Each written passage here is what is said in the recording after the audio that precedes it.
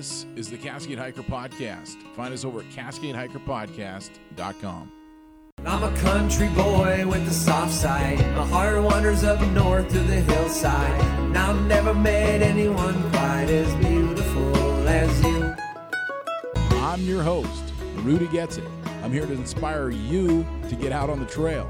You putting in 2-mile hikes, 5-mile hikes? Are you still on the couch? Come on, let's go on a backpacking trip. I'm going to introduce you to some folks that have done that and a whole lot more. Next on the Cascade Hiker Podcast, what's your name and where are you from? My name is Emery Wonger, and I hail from Vancouver, Washington. Right on. I don't know why, after listening to your podcast, I was kind of trying to gather that. I don't know if you do the same thing. If you listen to podcasts, and you're like, I wonder where this person's at, if they don't outright say. And yeah. I'm just like, for some reason, I had you pegged in like just east of the mountains. Yeah. I don't know. I guess I don't really do a good job of letting people know where I'm at. I usually just say the Pacific Northwest, and I refuse to say Vancouver unless the person knows that there's a Vancouver in Washington and not just Canada. Yeah, exactly. Well, you don't have to say, but it's just when you don't know, it just kind of leads you to kind of try to figure it out. Yeah, man. So you got you got a lot going on. I tell you. I saw I found you through an article in the Washington Trails, which is the WTA's magazine. Mm-hmm. Did they contact you for that, or was that something you submitted? Or no, I got an email from them, like random out of the blue. They're like, "Hey, we're doing this article in the next few months about podcasters in Washington, that dedicated towards like backpacking and the outdoors." And I was like, "Sweet." And they're like, "Can we reach out?" And so we did a quick little interview, and then took off from there. So they found me somehow. That's great, man. Yeah, it was cool. It's good when you can get some recognition like that because, I found you that way. So I mean, it's good for folks. What about hiking in general? I always like to go back and kind of find out, like, how did you get started with hiking or the outdoors in general?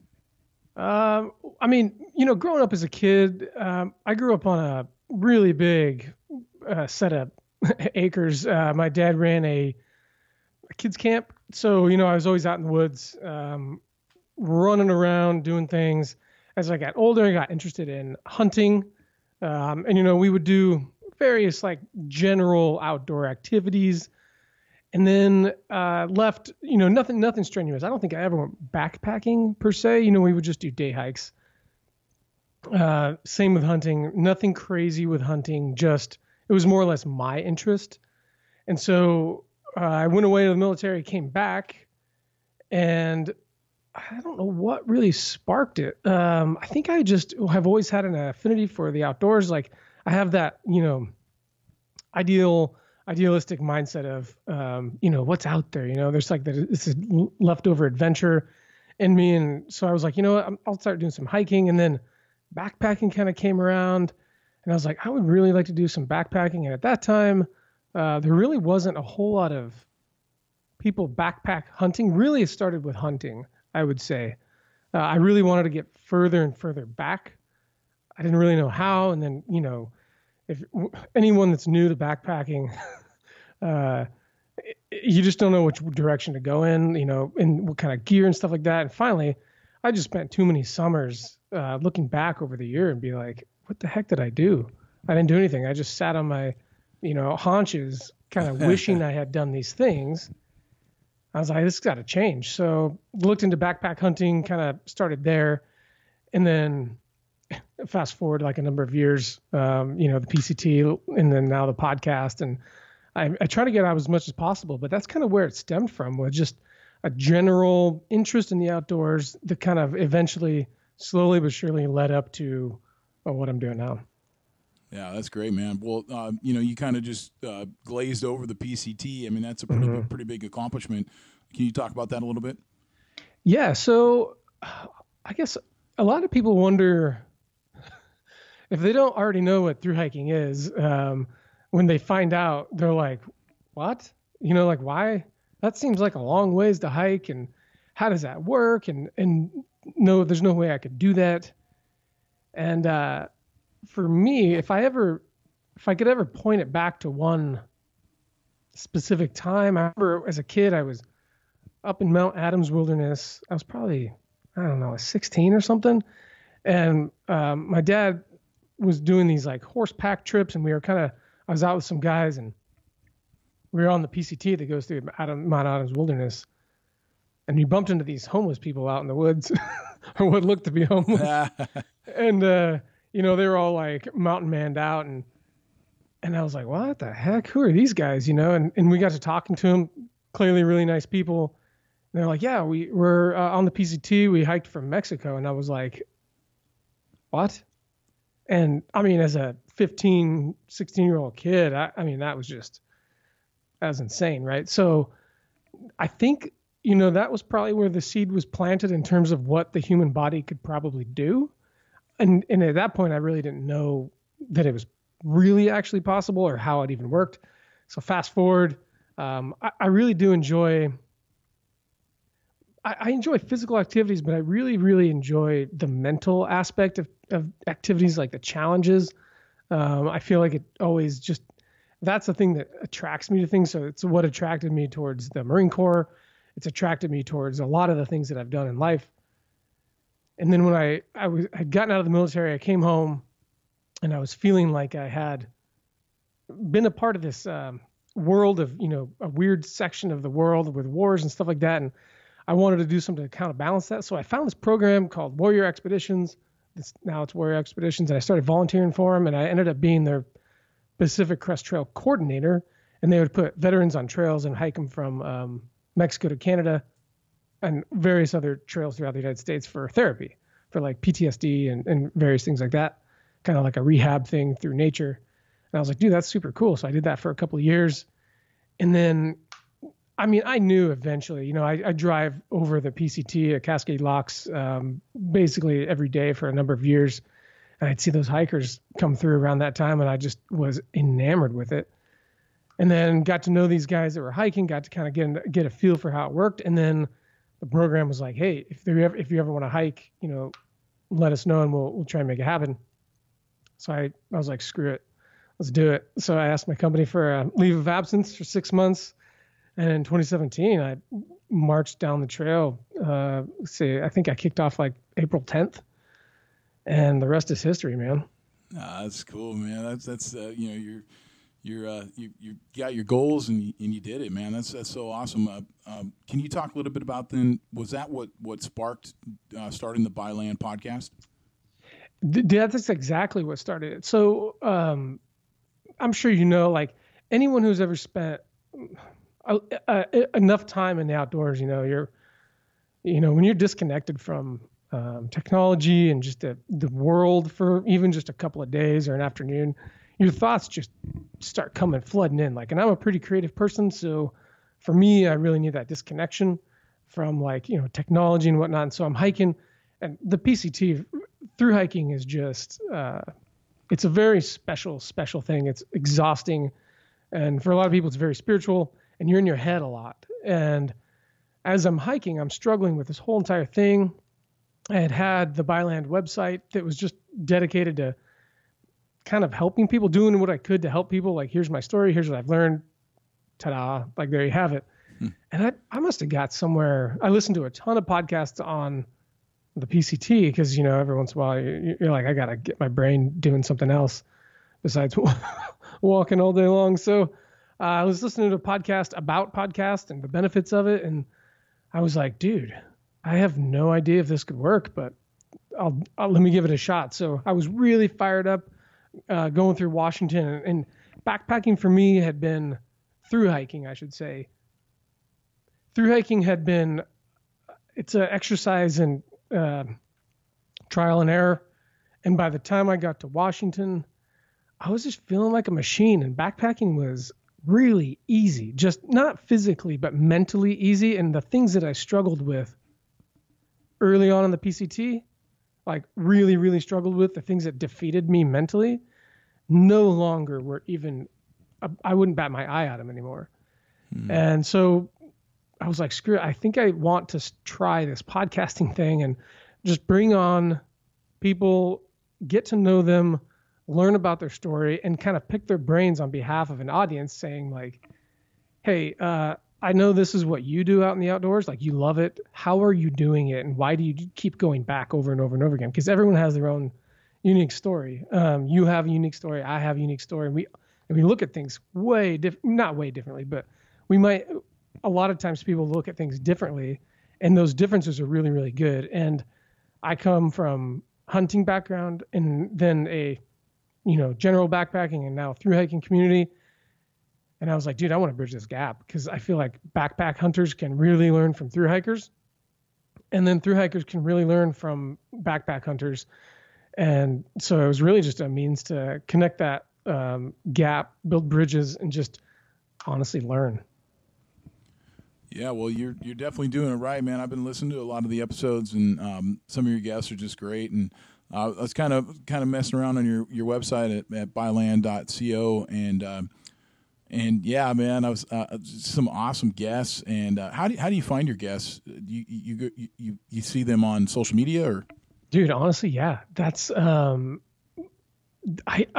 always curious, and I follow a bunch of not random accounts, but the algorithm of Instagram is such that there's related content, and every once in a while I'll come across a profile that I'm like, what is this person doing?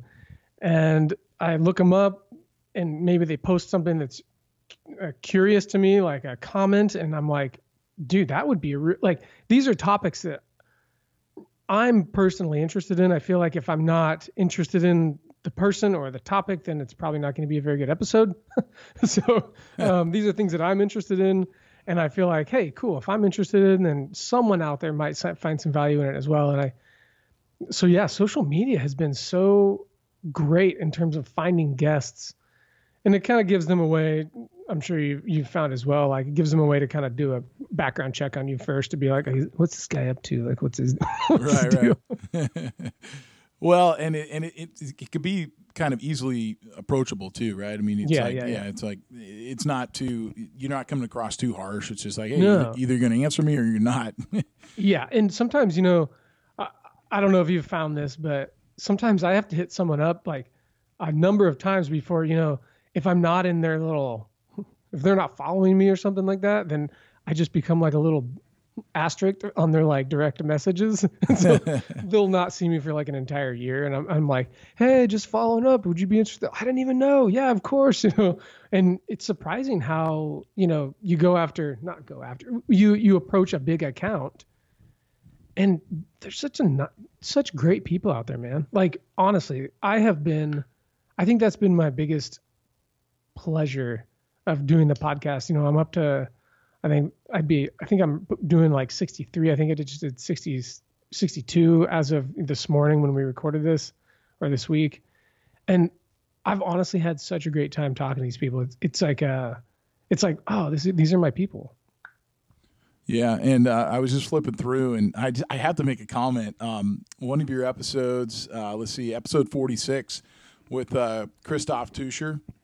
Oh, yeah. I think that's how you pronounce it. I haven't actually listened to that, but I want to tell you a little backstory. So this is the guy that ran. He was trying to set the fastest known time for hiking the PCT in Washington, and so I don't know if you follow my podcast or whatever. It doesn't matter.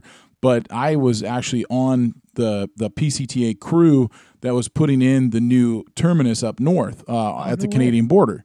And so I was volunteering for that. We got flown in on a chopper. It was pretty awesome. I'm sure my guests heard that because I had a whole episode on it. But he was there. That was when he was starting, was right then. It was so cool, man. It was like, hey, man, I actually got some audio from him in the moment. Cool. In hopes to do an episode later, and I just failed to ever. I don't know about you, but I've got a long list of people. It's like, oh yeah, let's do that sometime, and then it's I lose time, And I mean, if I remember correctly, he told me, he's like, yeah. So you have to hike in from Harts Pass, unless you're flown in by a helicopter, of course. Yeah. So cheater. So Harts Pass is like 30 miles from the border, and the reason why you can't go from Canada is it's not like the Mexican border, as you know. Like, for anyone listening, you can't just like pull up to the northern terminus of the PCT and like snap a picture and go home. You got to hike there one way or another. Like, either you have to come through Canada, which I don't think you can do that, or you got to hike in from Harts Pass 30 miles. And so he goes, he's doing that FKT, and he has to go 30 miles just to come back 30 miles. And he said he got there and you guys were there, and he was like one of the first people to touch the monument after it was established. Yeah. I've got a picture of him. I don't know if I can't remember if I took a picture of him with his camera, but I have one on mine, and I should definitely reach out to him and see if he has that. But oh man, yeah, he is such a great guest. Like, and not only that, but I follow him on social media, and I'm like, what? You are crazy. Like, how does he do this? I mean, he hasn't been a runner his entire life. This is kind of like he's not 20. He's not 20 years old. He's like a professor from Portland State, like a computer science professor or something like that. And he just takes up running, and now he's, I think it was 500 miles. He did it in like just over 10 days or something like that. 500 miles. Like, what? I mean, such a cool guest. Yeah. Hit him up. He is such a fun guest to have. Yeah, that's cool. I'm just glad to see all your guests. And can you tell me a little bit? Maybe tell the listeners, because it's something that I have not covered, and I will tell you a story after you talk about it. But I think my guests need to go over as soon as possible and listen to episode 62, Through Riding, and with Jillian Larson. That was amazing. Can you kind of give a little overview of that episode? Yeah. So if anyone's familiar with like the major long trails, there's only, and man, any horse rider that's done through riding might shoot me, but I don't think livestock are allowed on all trails in the United States. I think there's certain things there that you can and can't do on these trails. Well, the PCT is one of the long distance trails that we have in the lower 48 that is of stock grade. So I remember when I was hiking, everyone talks about like the AT versus the PCT, and like, oh, the PCT has a nice grade, and it's such a nice track to walk on. Well, that's because it's required supposedly to be of stock grade, which means like animals can make their way up the trail. Well, there's people that ride their horses from Mexico to Canada, and she's one of them. And she's done, what is it like? She did the PCT twice, man, all the trails in between, but she's done the PCT twice, the Arizona Trail, and the Continental Divide Trail, which is 3,000 miles? Yeah. But so I found her. There's only a couple accounts. You can't really find these people because there's not a whole lot. So I had her. I reached out to her. I'm like, this chick is killing it. I mean, she's fairly young. She's rolling solo on these trails. She has her horse, and then her horse is offspring. So she has two horses, and she rides these long trails, and that's what she does. And it's very different than everyone's seen like a pack train of horses, and it's very different from that. There's all different styles of packing. But for her, she has a certain way of doing it, and she kind of just jumped into it. So yeah, that episode, she told me when I reached out to her that she identifies a little bit more with through hiking and through hikers than your average horse packing, because the mindset is a little bit different. So yeah, man, I had her on the podcast, and I was just like, man, I was like, how does this work? I have so many questions for you. And what was cool is that I could speak to it from I've hiked the same trail you've ridden, and I know what was difficult for me. How the heck did you do it? And what is different for you? How do you approach this stuff? And I was actually more fascinated with the logistics behind it. To be able to having to take care of animals and like trailer them. And I mean, it was just insane. I really like how she talked about the fact that a lot of other horse riders that maybe would try to take on the same thing might think, well, if I'm going to go do this and I'm going to need more food for this section, I'm going to need another horse, or I'm going to need, for more gear or whatever. And she's just like, not me. I want to go lightweight, just like a hiker. Right. Yeah. I ran into one. So before we ended up recording that phone call, I chatted with, as normally you chat with a guest, whatever. And I told her I bumped into one horse rider on the PCT south of Mount Hood. I woke up one morning and he was saddling his horse, and I was like, what are you doing? And he's like, I'm riding from Mexico to Canada. And I was like, what? And so we got there. I took a picture with him and just chatted and I was picking his brain, but of course he only had like a few minutes. But I just remember from then on, from like Mount Hood on, I remember the one thing that I asked him, I was like, dude, how are you getting around these downfalls? Because as you know, especially in Washington, the trees can get large. And there's a section in Southern Oregon that's known for some downfalls as well. And I was like, dude, how are you doing this? Like, sometimes I have to crawl around things. And he's like, yeah, I just make a bigger loop around, or I cut the tree. And I was like, okay, so all through Washington, I'm sitting there thinking, anytime I come across some sort of downfall, I'd be like, how, what I have to do? And I'm like, no thanks. I can't talk enough about Waymark Gear Company. Seriously.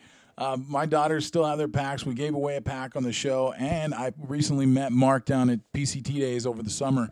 And I just want to say on their website, real easy to find, waymarkgearco.com. Check out their two types of packs. You've got the 38 to 42 liter packs, and then the light 50 liter packs. So the throughs are at $210 where they start. And then the 50 liter packs, the kind of the Cadillac of the frameless packs, they start at $260. So go over, check it out. There's all kinds of colors to pick from. This is just a quick little ad here to support the show. At least go over there and follow him on Instagram, Waymark Gear Company, and tell him the Cascade Hiker Podcast sent you.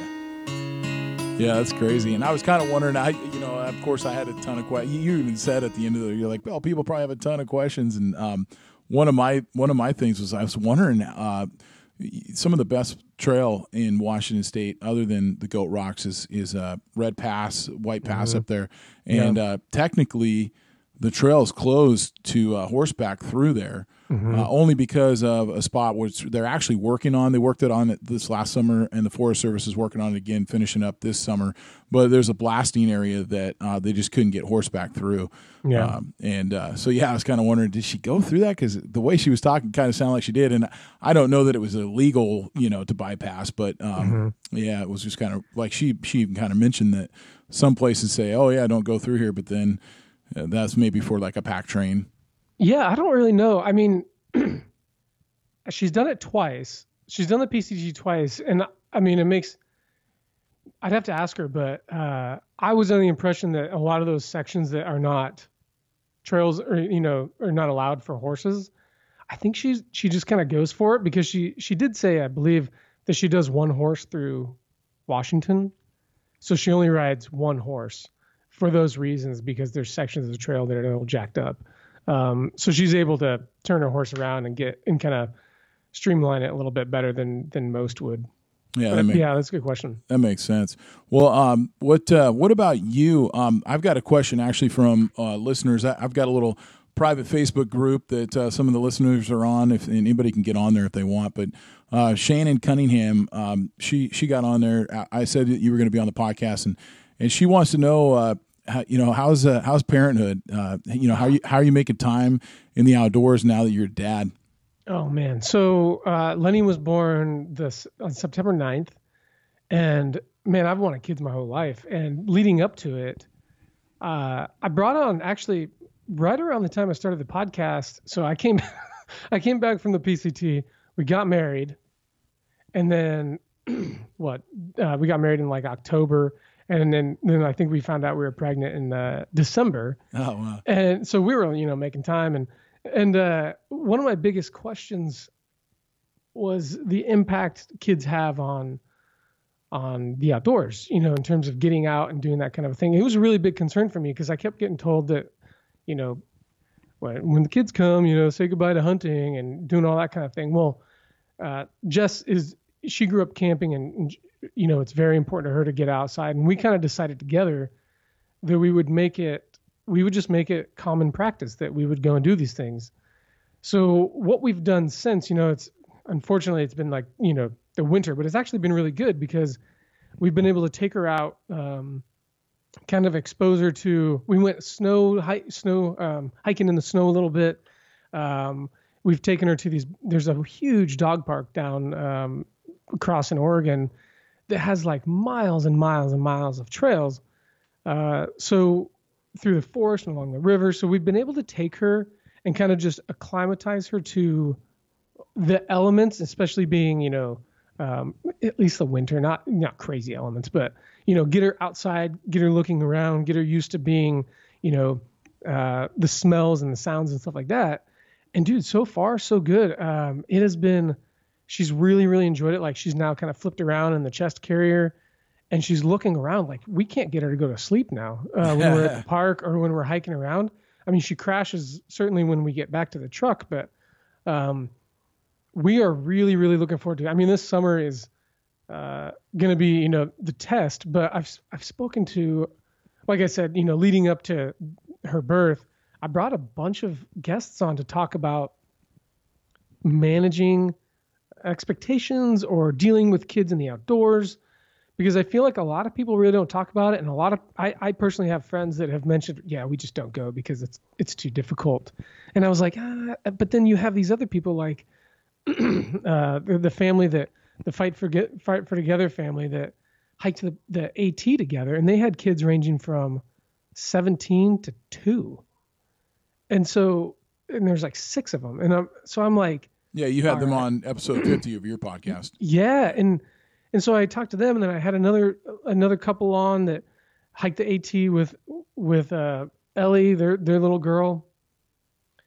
And so I guess I was just kind of doing a bunch of personal research on like, what can I expect? How are you doing this? And I, for anyone that has kids, the episode with Ben from the family that hiked the AT, it was really like eye-opening for me. They have a really interesting approach to parenthood, and they're from the Northwest. So they were used to, they hiked around Mount Rainier a lot, and just hearing him kind of, yeah, hey, this is what we do. Like we go and do this, we make time for this, and we deal with it. And he talks about when people are like, I can't get my kid to walk any distance at all. He's like, yeah, been there.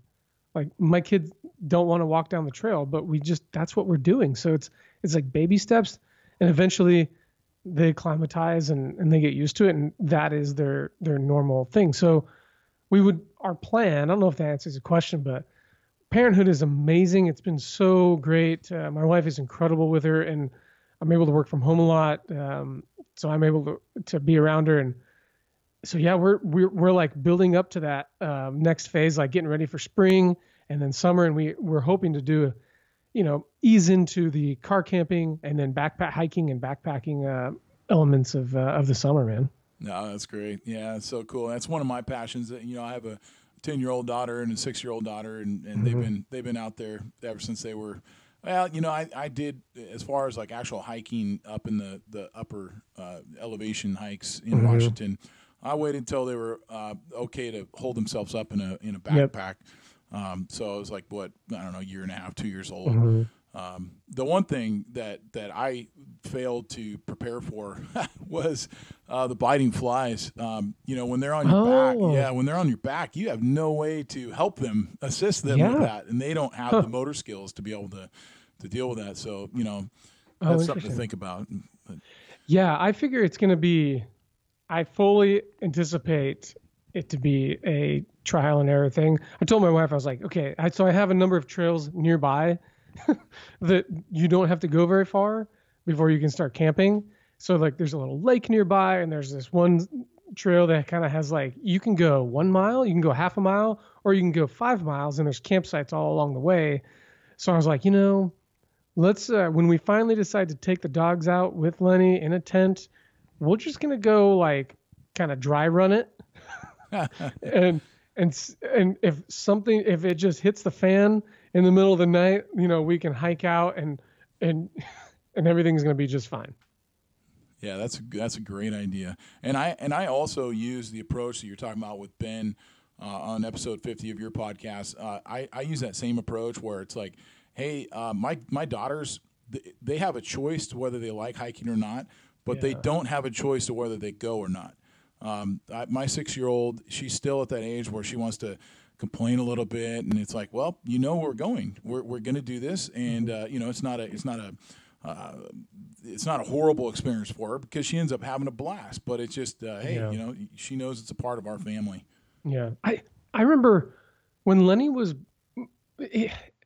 I don't want to have the wrong expectations. I don't want to force feed the outdoors down her throat, because it's just not for everyone. But I think that I think it can be if in the event, my mantra is, if you don't like the outdoors, then you need to find what you do like. If you and I go backpacking together, if I do everything that you do exactly the same way, if that doesn't work for me, that's totally fine. I need to go and find my own way of doing things, and then we can go together. And just because this person really loves snow camping doesn't mean that this person likes snow camping, and maybe they hate it, or maybe they just want to do a fair weather thing. They don't want to do certain things. Like, that's great. That's fine. Do those things. So I don't ever want to get, my fears like shoving it down her throat and being like, you will, like this. And so my plan is to find what she does like, because I remember when she was born and my wife was, it was like the first real morning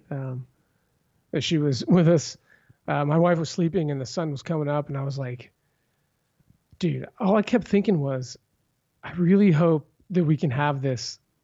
I can share a sunrise and a sunset from in the backcountry together, and we can talk about how our feet just hurt, and they're painful. And sometimes I get choked up thinking about. I was reading through some old blog posts when I was on the PCT the other day, and I realized it was an emotional thing. I mean, through hiking will break you emotionally down to and build you right back up. And I told my wife, I was like, I don't know how I will respond if Lenny ever tells me she wants to hike the PCT. Like, I don't know. I'll probably just break in half. And then I'll be like, I'm going with. Yeah. Well, that's funny, because that was another part of Shannon's question was, do you plan on taking her on the PCT? Oh, man. So when you're on, the funny thing about through hiking is when you're on the trail, you're looking for every reason to get off the trail. Even towards the end, you're like, this is just silly. Like, I don't need to be doing this. But then, just like everything else, you go through hell and back, and you come out on the other end, and you're like, that's pretty awesome. Like, that was actually pretty cool. And then, the days go by, the weeks go by, and you're like, man, I would give anything to be back on that trail, hurting, sweating, being uncomfortable, but enjoying yourself and being exactly who you are. Like, you can just be whoever you want to be. Like, it strips you down to like the bare essentials, and you're just free to hike and be who you want to be. And I remember at one point on the trail being like, I would never hike those hills ever again. Like, every time I'd get one done, I'm like, no, never coming back. Like, there's no way. And then now I look back, and if my wife ever looked at me, or if Lenny looked at me and was like, I want to go, I would hike those hills all over again with a smile on my face. Like, because it's just that good, man. Like, there's something, it's not the hills that are great. It's the struggle. I don't know why. Yeah, that's good. Well, switch up gears a little bit here. Gary Modine from the podcast listeners here, he wants to know, have you had any guests that have altered your personal approach to backpacking? If so, who and how have they changed anything? Oh, man, that's a good question. Have I had any guests that have altered? Yeah,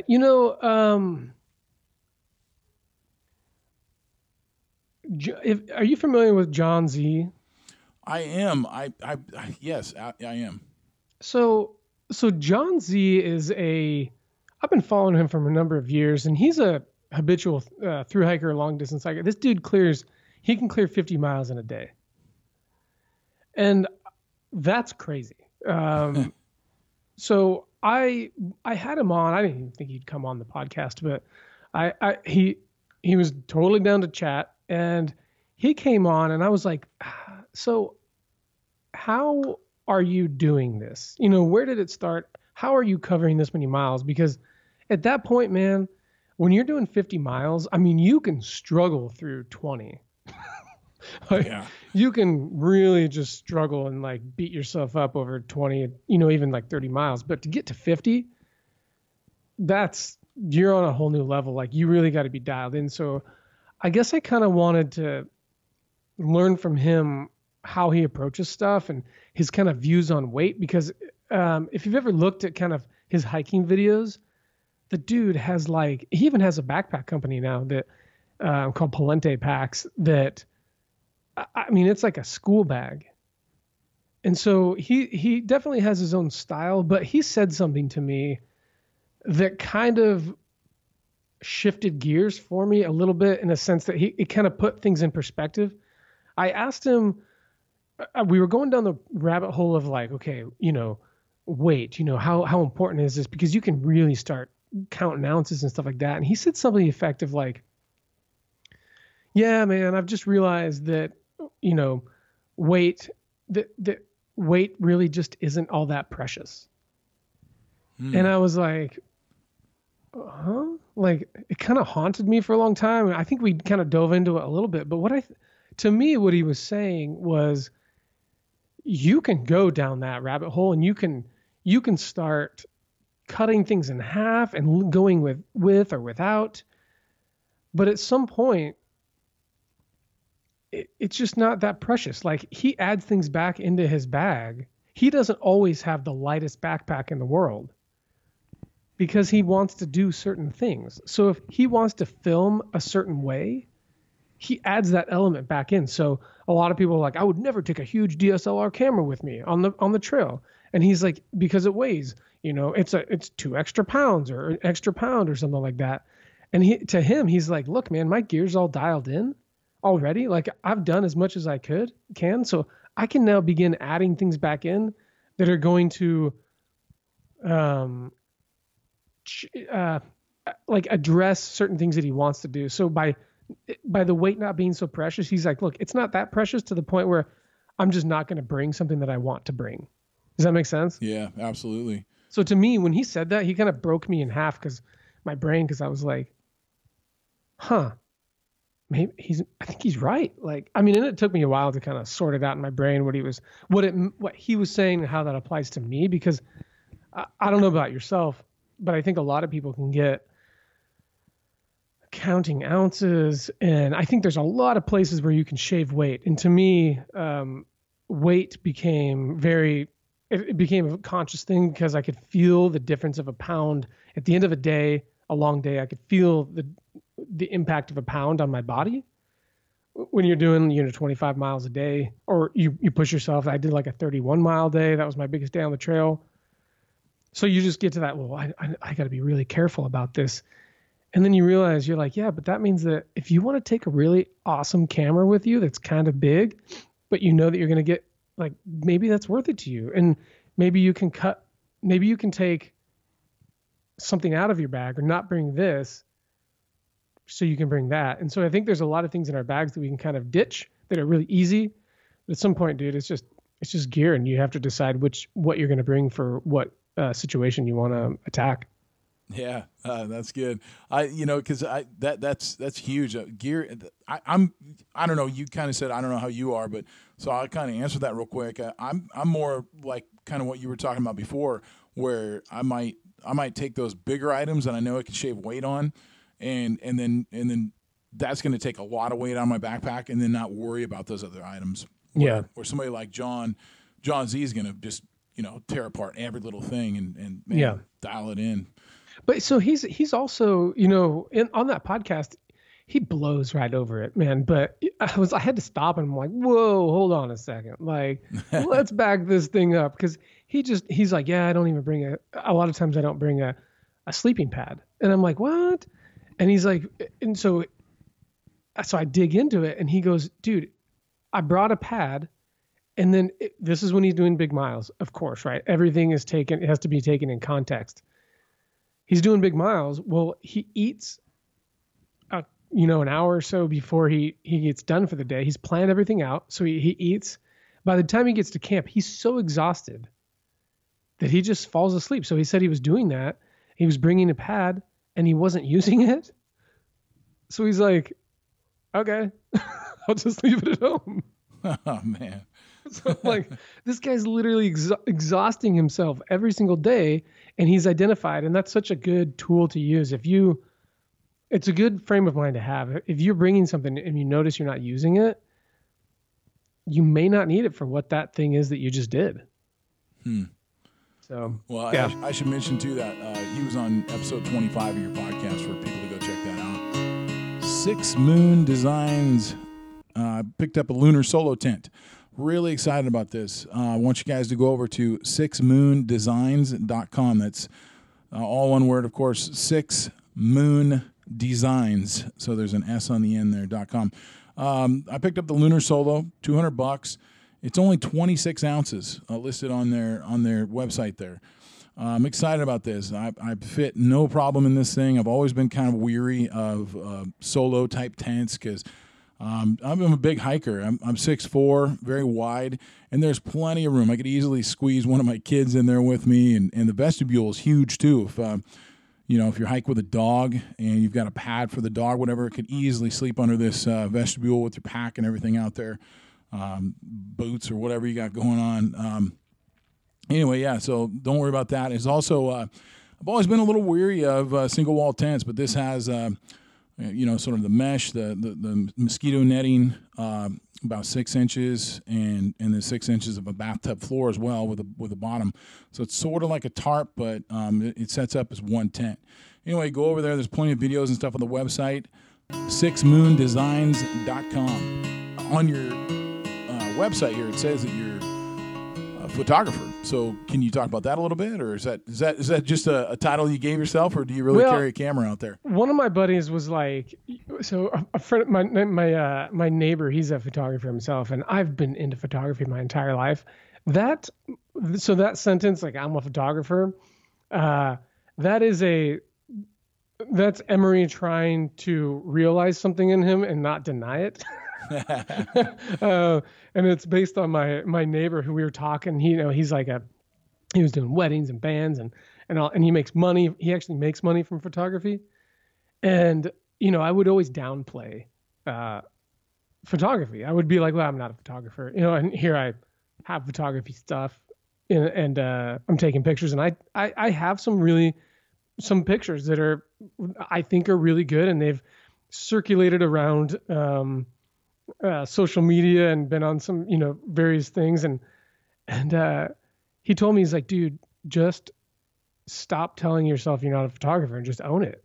And I was like, no, I can't do that. And he's like, because I'm not a photographer. And he's like, yeah, you are. And I'm like, okay, dude, fine. Okay, cool, fine. He's like, when you deny these things that you want to be and that you are, like, it doesn't go anywhere. But if you start just accepting the fact and saying, yes, I'm a photographer, I'm a creative, I'm a singer, or I'm whatever it is, like, you look at it differently. And since then, no one pays me for my photography, and I have no interest I give away my photos. I'm like, sure, whatever, like, cool. If someone wants them and they want to post them, I'm like, yeah, go for it. Because I'm not looking to become a professional photographer. Hey man, that's a cool picture. And so for me, since that time, I've started owning it a little bit more, and it's allowed me to kind of dig into it, allowed myself the freedom to dig into photography a little more. I really like that answer a lot, man. I can relate on a certain level. I own a bigger camera. And I usually just don't bring it, and I just take pictures with my phone. But I'll often have people comment or send me a message or an email, and they're like, "Man, how do you get your pictures and stuff?" And it's like, well, I don't know. I'm in the same spot. There's actually probably 40 people there, and I somehow managed to get a shot with nobody in it or something, And it's just like, how'd you do that, And it's just like, well, I don't know. So I guess maybe I should start labeling myself a photographer too. Well, dude, I mean. It's weird, man. Photography is really strange these days. It's everyone. I don't know, man. There's stones that can be thrown in all kinds of directions, and what's a photographer? I don't freaking know. Right. To me, a photographer is someone, I guess back in the day, if you were like, I'm a photographer, you're like, make money from your photography.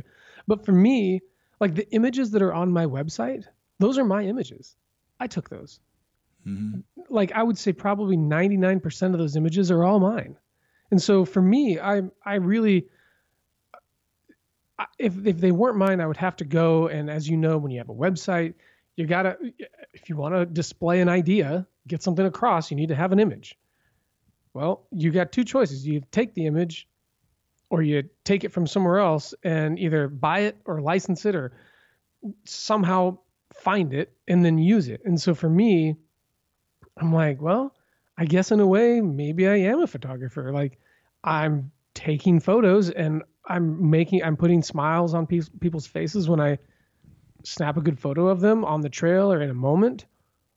Heck, man, maybe that makes me a photographer. I don't freaking know. Yeah, no, I think it does. I think it does, and I like your photos too. What about other podcasts that you listen to? I would imagine. Well, you mentioned you listen to some on the trail when you're hiking the PCT, but you have to. You can't really be a podcaster without listening to podcasts, I would assume. So. Yeah, dude. You know, my mind is kind of a bunch of different places. If I can't listen to the same topic too much. I listen to a few outdoor podcasts, you know, but then I also listen to a lot of business podcasts. I find business really fascinating, like entrepreneurial. In fact, I listened to Pat Flynn. The reason why I started the podcast is because I had been listening to Pat Flynn. If anyone doesn't know who he is, he's like entrepreneurial guy. And he has, you know, a podcast and a website and all this different stuff. Anyhow, he has some really cool content. And he was talking about the benefits of podcasting, not only just from like a relationship standpoint, but, you know, self improvement standpoint. So I'm sure that if we all dial back the episodes to episode number 1 of everyone's podcast, it probably sucks unless you're like, unless you're a trained, you know, radio show host or whatever. So he's like, yeah, you just got to go, you know, and he was like, here's my first one. And it wasn't that good, but then, you know, now you're listening to like episode 1,000,000, you know, and it's really good. So for me, I try and listen to podcasts like that are inspirational in terms of that kind of a thing. But then I also kind of listen to a lot of hunting shows, not all the time, because I mean, there's really only so much, hunting content that you can absorb before it's kind of on repeat all the time in terms of like what you're trying to do is like you're doing the I Will Hunt podcast. Dude, that can go on. There's always learning to be done. But a lot of these established shows, they'll end up, you know, how many times can you talk about elk season? I don't know. I mean, I'm sure you can agree that a lot of the stuff is like regurgitation, but it's good for repetition. But I'm kind of looking for those unique perspectives on how something can be applied to what I'm doing, if that makes sense. Yeah, man. That's why I asked the question, because people, when it comes to podcast listening, there's so many different styles and man, I think I've been listening to podcasts for 6 or 7 years now, and man, the amount of podcast content out there is just so huge and vast now, and this little niche, you know, things start popping up, and it's really cool. So it's fun to see what people are listening to. Dude, I'm like a history fanatic, so I'll listen to Hardcore History. I'm sure you've heard of that. Yeah. Dude, that blows my mind, man. I don't know how. I have yet to figure out how that guy can talk for so long without it sounding like it's edited. Right. Yeah. Well, yeah. I mean, I think he's even mentioned that he's done a whole episode and then just throwing it out because he didn't like the way it sounded or something. It's like, man, you're talking about 4 hours or something. The episode, like crazy. Dude, but yeah, so that kind of thing. I mean, anything from small business to, you know, the outdoors to history. I mean, it's all there, man. Yeah, and I don't know about you, but I take a lot of these podcasts, and when somebody, especially like Dan Carlin with Hardcore History, they have these amazing voices, and I'll tend to find myself like I'll be reading out loud or something, and I'll read to my kids, and all of a sudden I've got the Dan Carlin, you know, the kind of intense, and then they did this, you know, it's just like, oh, come on, I know where that's coming from. I was listening to his most recent release, and all I kept thinking of with the first episode that I ever heard of his show was him talking about basically the entire Persian Empire. From like start to finish. That's mind melt. Like, I don't even know how to, like, the words that were coming out of his mouth, but he's like reading this ancient text, right? And he's got this like you just, the impersonation you just did. And then fast forward and he's reading like Franklin D. Roosevelt's voice in the same tone as someone from like ancient Persia, and I'm like, wait, are they all Spartans? Like he just reads like everyone's a Spartan, He's intense, man. And then I do the same thing with Jocko Willink. I listen to his episodes and the way he reads quotes and things. So, and it's just fun to kind of bring all that together. And oh man, yeah, it's great. Well, and it's great to have all that influence, right? I'm sure I'd be curious, if someone could analyze me, I'd be curious to see if the shows that I listen to, how that's impacted my shows. Sure. I'm sure they do. Well, cool, man. Well, I don't want to take too much of your time, and I actually got a couple more podcasts recorded today too. So, how can folks find you out there? Okay. If you search Byland, BYLAND, I should pop up. But you can find me at byland.co, and on that, you can find, links to the podcast. I have a YouTube channel that I'm trying to build up. Filming videos, time consuming, but I'm working on that. And then there's a bunch of blog posts, and on social media, I'm under byland.co on Instagram. So I would say website or Instagram is a really good way to reach me. Those are the two things that I'm posting to a lot. And then, the podcast, of course. So the Byland podcast is what it's called. All right, Emery. Well, thanks so much for coming on the Cascade Hiker podcast. Thanks for having me, man. All right, that's the show. Thanks so much for tuning in. Don't forget to join the Patreon page. Find me at patreon.com/Cascade Hiker Podcast. Also, hit me up with an email, rudy@CascadeHikerPodcast.com.